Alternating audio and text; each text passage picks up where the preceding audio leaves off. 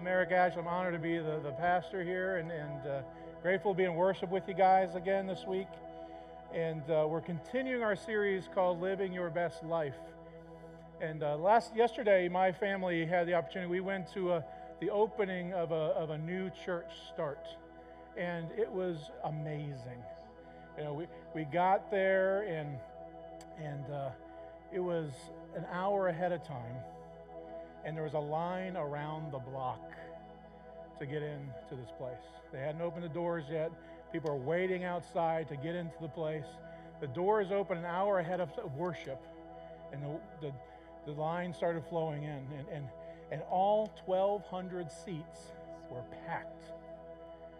Amen. And then they started the music, the pre-service music, and they had a beautiful pipe organ with a very talented organist come and was playing some old and some new music, and people were just loving it and cheering for the prelude music. I mean, it was crazy.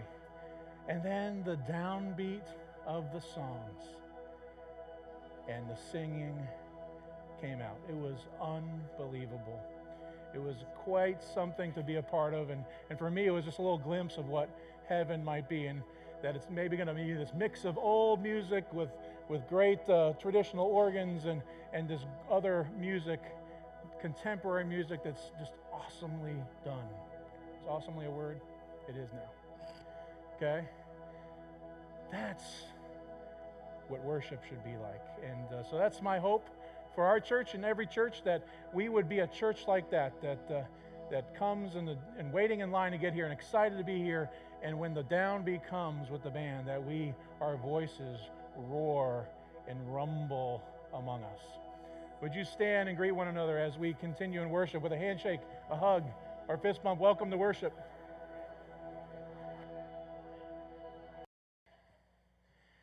Well, we're continuing our series, Living Your Best Life, and we're using that popular hashtag from social media, but trying to figure out, what does living your best life mean God's way?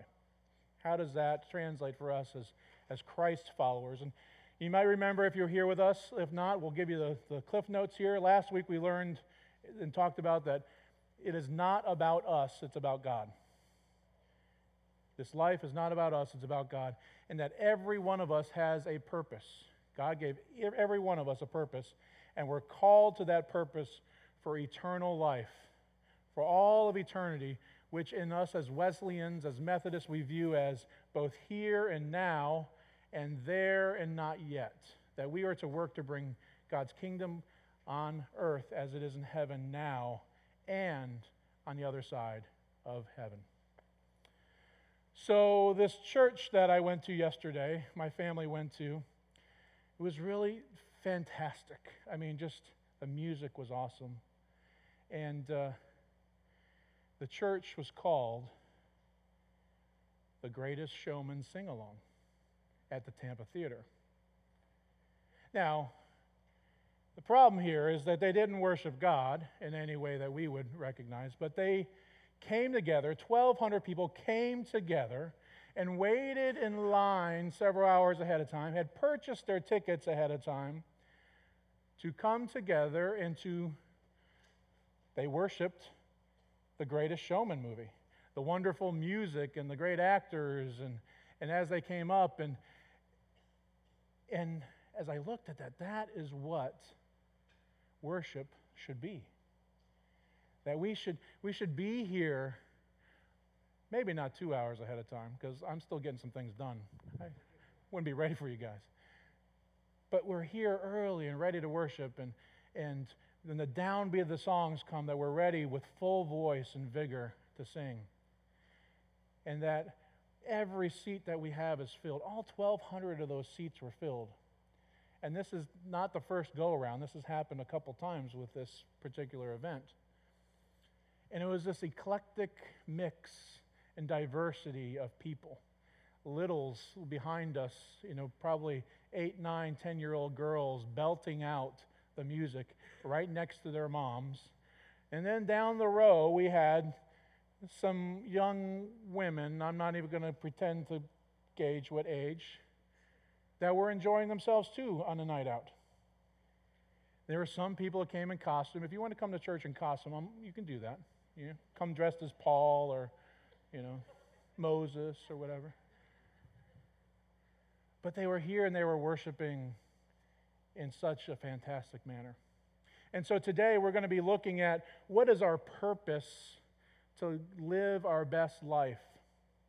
And I'm going to propose to you that our purpose is to glorify and enjoy God forever. Glorify and enjoy God forever. Again, the notes are in the bulletin. If that helps you, great. If not, that's okay. They're there for those who need them or would like to use them. And we get that from a scriptural basis, but also from what's called the Westminster Catechism. Anybody ever heard of the Westminster Catechism?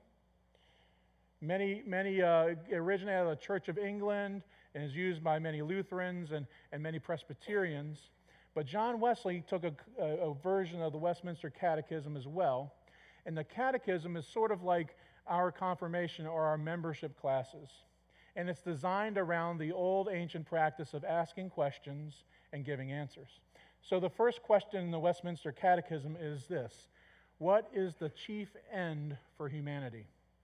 What is the purpose of humanity?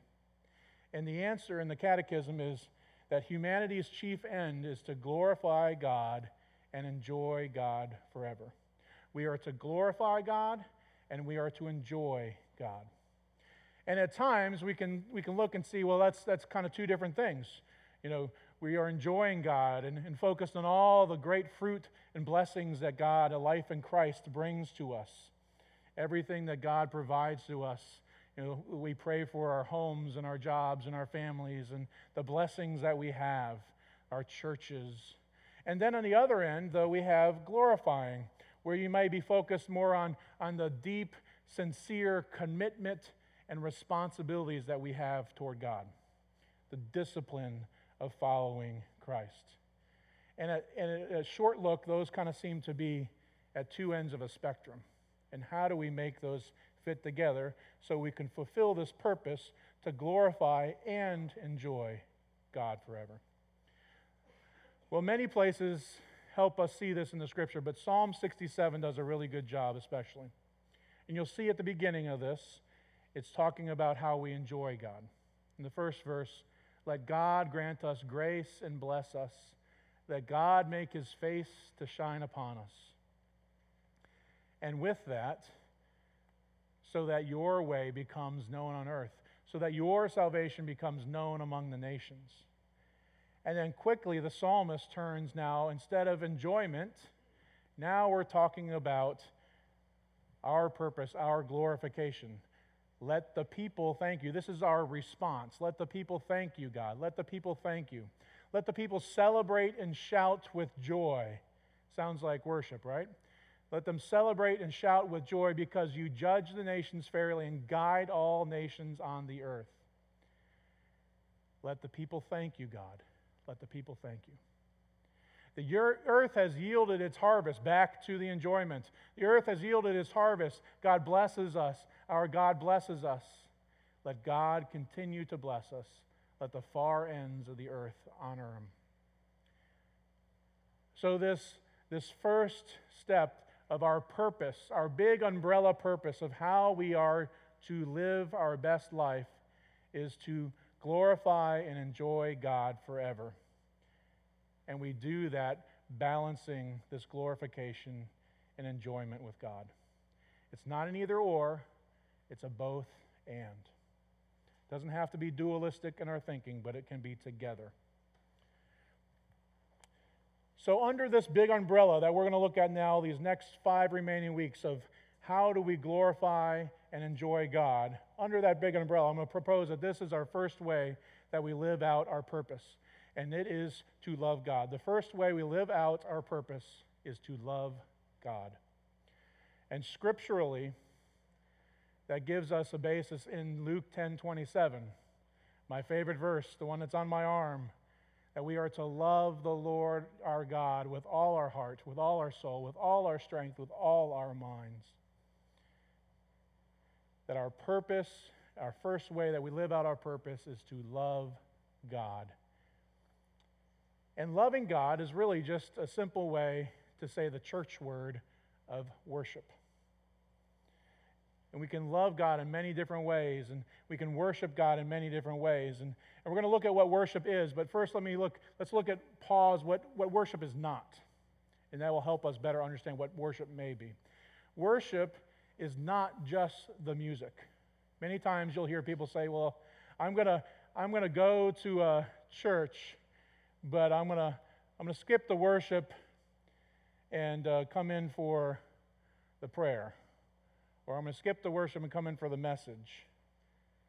But worship is more than just the music. The worship is all of our service and more.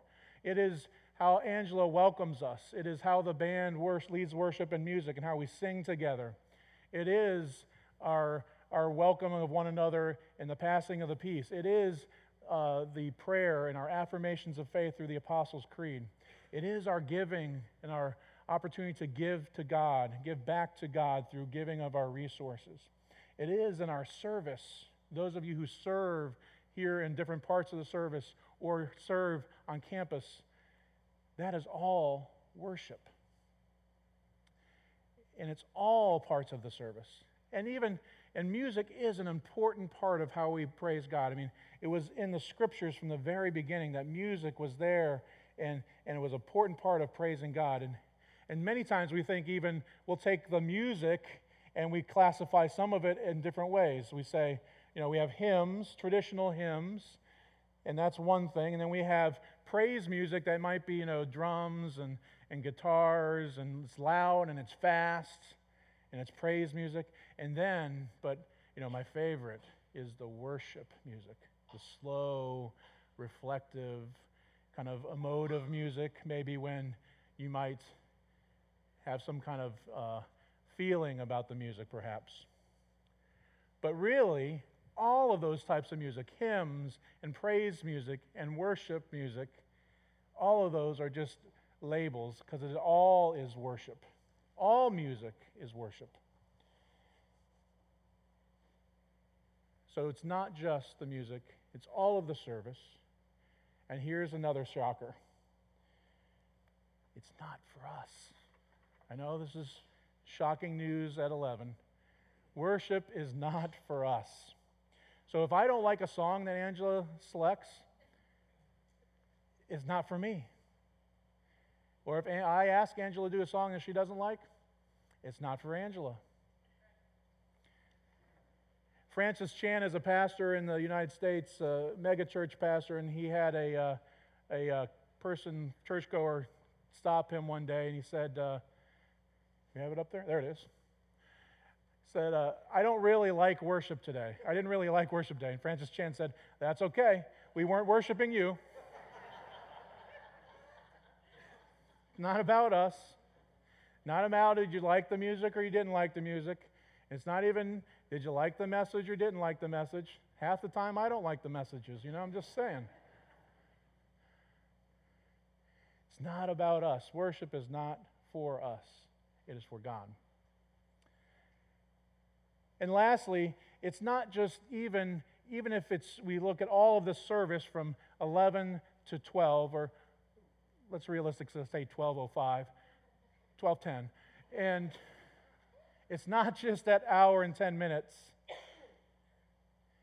Really, worship is all of us, all of our life, not just this one chunk out of the week. It's all of our lives. It's the first act we do in the morning and the last act before we go to sleep. It happens no matter where we are. In the scriptures, we hear about people worshiping at work. We hear about them at home, on the battlefield, in jail. In the Song of Solomon, we hear about them worshiping in their beds. We're going to skip that part today. Worship is everything. It's all of us. Everything that we do, all parts of our life. And Romans 12:1 in the Message version says this really well. This is Paul talking to the church at Rome. So here's what I want you to do, God helping you. Take your everyday, ordinary life, your sleeping, your eating, going to work, and walking around life, and place it before God as an offering. Embracing what God does for you is the best thing you can do for Him. Don't become so well adjusted to your culture that you fit in without even thinking. Instead, fix your attention on God, and you'll be changed from the inside out. Everything we do, from the ordinary to the extraordinary, is for God and His worship. If you're an accountant, making sure those numbers line up can be a part of worshiping God. And if you are a mechanic, making sure that my air conditioner works tomorrow and doesn't cost a whole lot of money is worshiping God. And everything in between. There is a Benedictine monk named Brother Lawrence. He's famous for writing this book called the Practicing the Presence of God. And Brother Lawrence would like to say that he worshiped in everything, in all everyday activities. And he wrote this: men invent means and methods of coming at God's love. They learn rules and set up devices to remind them of that love. And it seems like a world of trouble to bring oneself into the consciousness of God's presence. What he's saying is basically the church has made all these man-made rules of how we should come together, like at 11 o'clock on Sunday, and this is the only way that we can worship, and we have to do these rituals. But he goes on to say, yet it might be so simple. Is it not quicker and easier just to do our common business wholly for the love of Him? He's saying, live your entire life as an act of worship. He even went on to say this, and I particularly like this next quote from Brother Lawrence. Lord of all pots and pans and things, make me a saint by getting meals and washing up the plates. So in the act of cleaning the pots and pans, and in the act of cooking the meal and serving the meal and cleaning up after dinner, Brother Lawrence was worshiping, was in the presence of God all the time. Anybody like to worship cleaning the kitchen? There you go. Me too, brother. There's something about going from disaster area to not. There is very fulfilling. And it may not, I don't know if it brings pleasure to God when you do that. It brings pleasure to our loved ones and our spouses, I can tell you that. Another guy you may have heard of, his name is Eric Liddell. Anybody heard of Eric Liddell? Eric Liddell who wasn't here the first hour? Angela? Eric Liddell was a Scotsman, and he was an Olympian. He was a sprinter. His specialty was the 100-meter dash. And Eric Liddell was a devout follower of Christ. And so he had the opportunity in 1924 to compete in the Olympic Games that was held in France. And months before, they had published, this is when the certain races are going to happen. And it happened that the scheduling for some of the races in the 100-meter dash were going to happen on Sunday. And he said, I'm not going to run. I'm not going to do it. And he was ridiculed for that. And he was, his teammates and his countrymen and even other teams were ridiculing him for that behavior.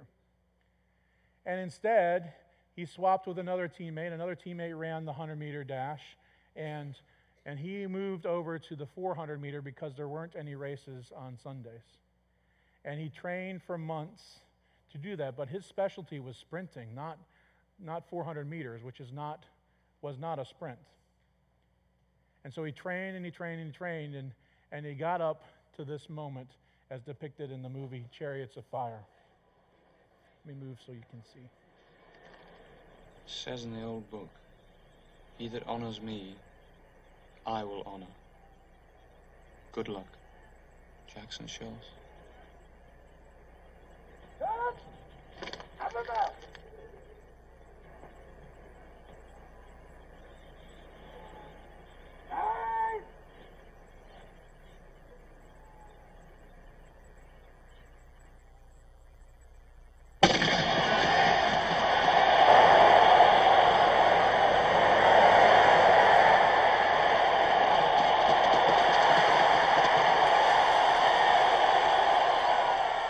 So where does the power come from? to see the race to its end from within.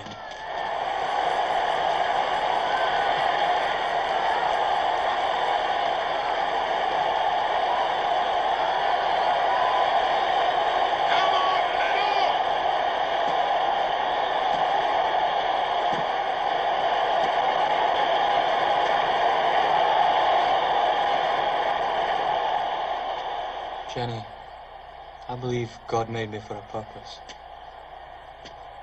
But he also made me fast. And when I run, I feel his pleasure.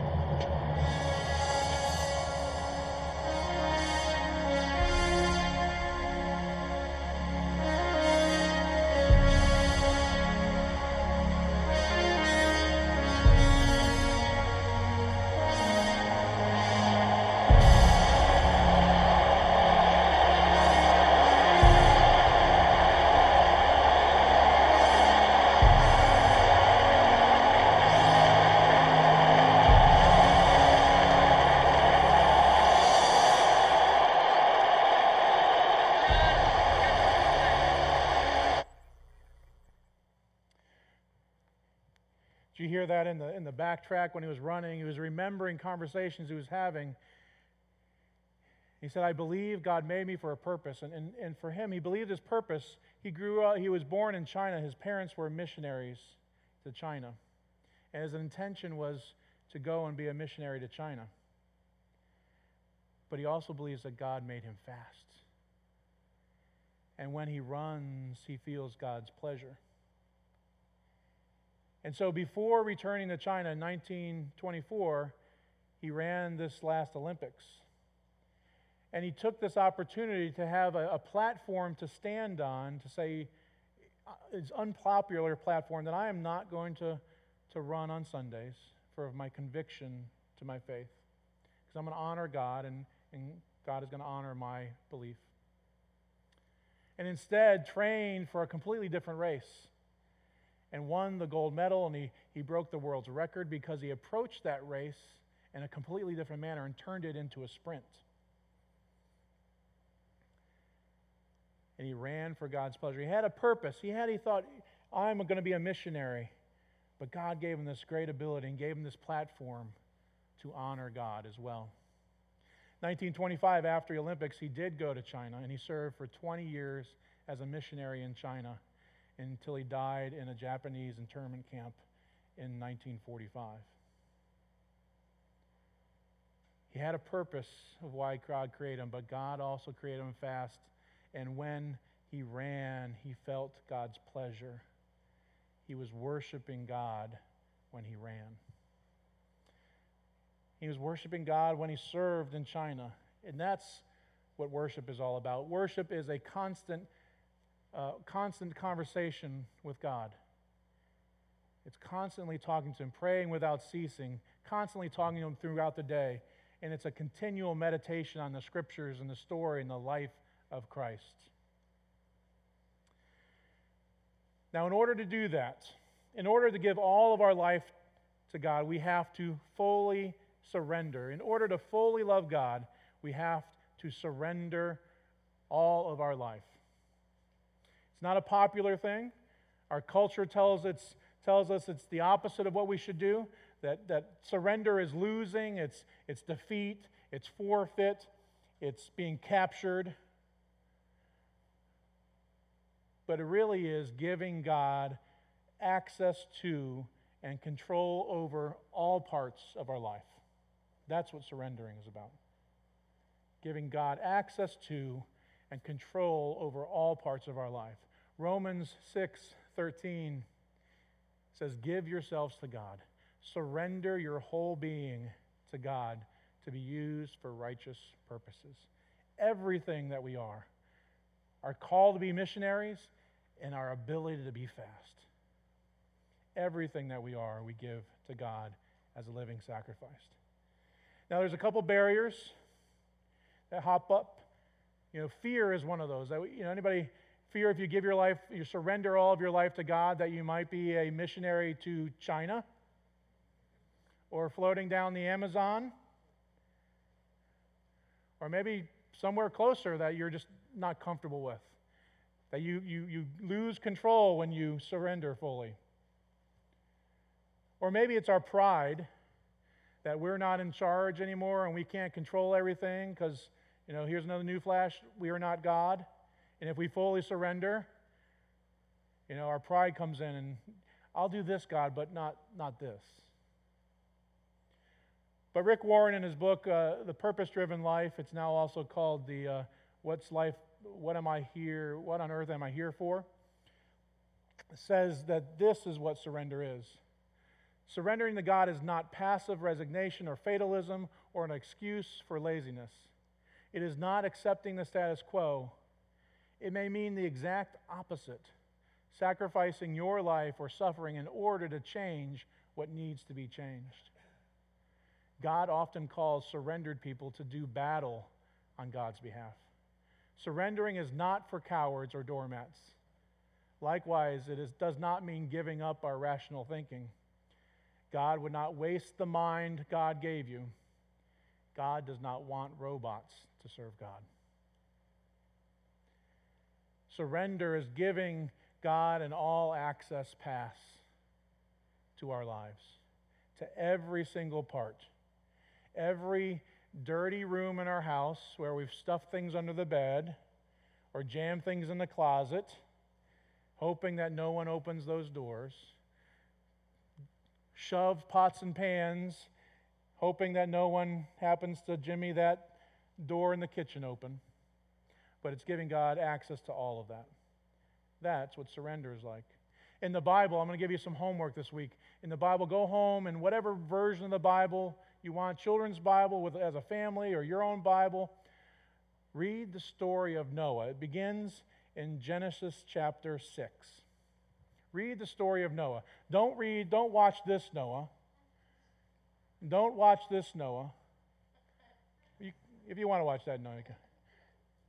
Don't watch this Noah, but this Noah.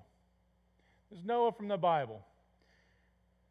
And think about, and you have some notes about Noah's life exemplifies loving supremely, trusting completely, and obeying fully, and thanking continually. Read that story and see if you can discover where Noah is exhibiting those qualities. Noah's life is a good example for us to follow. He didn't know what was going to happen, but God chose him because he loved God. He trusted God completely and he obeyed fully, and then he gave thanks when God blessed him. So as we look towards living our best life, these next 5 weeks we're going to be looking how our purpose is to be glorifying God and enjoying God forever. And the first way we do that is by loving God, by worshiping God. It's the greatest commandment. Love the Lord your God with all your heart, soul, mind, and strength. Because it begins by loving God with everything we are and everything that we have. And it's just like the Greatest Showman Church. We come and give our lives every day. Some days we dress up in costumes. Some days we come early. Some days it's packed seats and some days not. But we're showing up every day and singing at the top of our lungs. All parts of our lives, from the mundane to the extraordinary. That's what living your best life is like. Because we are glorifying God and enjoying God forever. Amen? Amen.